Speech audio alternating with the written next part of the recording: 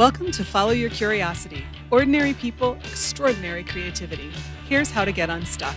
I'm your host, creativity coach Nancy Norbeck. Let's go. Hi, everybody. It's Nancy Norbeck, and I want to talk to you this week about something that we touched on in my conversation with Nina Hart last week, and that is the idea of personas. So if you listen to that interview, this will ring a bell. If you didn't, go back and listen to it. You can listen to it later after you watch this. It's fine. One of the examples that we talked about from Impro with Keith Johnstone was that there was a study where a bunch of straight-laced, boring, in air quotes, businessmen were asked to do a task. And then they were asked to do it again later while imagining that they were freewheeling, loosey-goosey hippie types. Unsurprisingly, or maybe surprisingly to you, they did much more creative work when they imagined that they were hippies than when they thought that they were themselves. Now, here's the magic in this, and this is one of the things that we also kind of talked about in the conversation with Nina, but it is all throughout Impro, and that is this. Being a hippie in your imagination is taking on a persona. Now, if you look at the word persona and the word personality, you'll notice that personality is basically the same word with a couple extra letters. And that's because your personality is the persona that you think of as you. That persona tells you who you can and can't be in any given situation, or who you think you can or can't be in any given situation.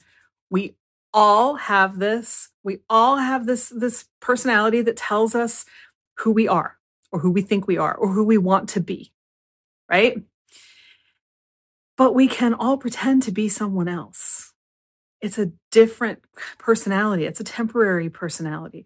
Maybe if you try on another persona, you might decide that you want to make elements of that persona part of your real personality. Personality is not actually as fixed as we think it is. Now, again, I am not a trained psychologist. I am a coach. But there's plenty of information out there about how, yes, you can change your personality. How much effort it takes is another question, but that's not what we're here to talk about. Basically, playing with personas is like being a little kid again and playing pretend, right? It's like little kids who play house, right? Somebody's mommy and somebody's daddy and somebody's the baby, and everybody plays that part. And then when it's done, everybody walks away and goes back to their regular lives. Your creative process can benefit from this same just pretend energy, as we saw with the businessmen who pretended to be hippies. And you could pick anybody. It doesn't have to be a hippie. You could pretend to be the Queen of England.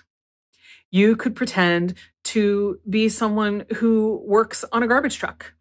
You could pretend to be a senator. You could pretend to be a high school kid. Anything that comes to mind for you is fair game. And the interesting thing is to see what happens to your creative process when you put on one of these personas. It's worth a try, even if it's just to let yourself be silly for a while. Silliness is one of the greatest keys to creativity that exists. It's part of why kids are so good at it, is that they have no qualms about being silly. That's just who they are. Adults tell ourselves that we can't be silly, and then we wonder why we have trouble creating, because we have trouble letting go of all of these things that we've told ourselves we need to be in order to be good adults. So I invite you to try putting on a persona and see what happens with your creative work or any other kind of work. You know, if you're the kind of person who doesn't like to clean the kitchen after you cook, pretend to be the kind of person who likes to clean the kitchen and see if what's different. Any of these things can create wild new stuff in your creative process. You may not want to use all of it, but you will have created something, and you will have a little window into something else that works for you. So try it just as an exercise. Try it just for fun, because it should be fun, right? As I always say, if you're not having fun, you're doing it wrong. So if you need to inject more fun into what you're doing, put on a persona while you do it. You don't even necessarily have to tell anybody. It could be fun to see if they guess. And if they realize that you've done it, see if they can guess who it is. But just play with it. It's in the general spirit of play, and it can really open things up for you, especially when you're stuck. Play with it. Tell us what happens. I'm looking forward to hearing from you. And with that, I will see you next time. If this episode resonated with you, don't forget to get in touch on any of my social platforms or even via email at nancy@fycuriosity.com and tell me what you loved. And if you're feeling a little bit less than confident in your creative process right now, and you haven't yet signed up for my free email series on 6 of the most common creative beliefs that are messing you up, please check it out. It'll untangle those myths and help you get rolling again. You can find it at fycuriosity.com, and there's also a link right in your podcast app. See you there, and see you next week. Follow Your Curiosity is produced by me, Nancy Norbeck, with music by Joseph McDade. If you like Follow Your Curiosity, please subscribe, rate, and review on Apple Podcasts or wherever you get your podcasts. And don't forget to tell your friends. It really helps me reach new listeners. Thanks.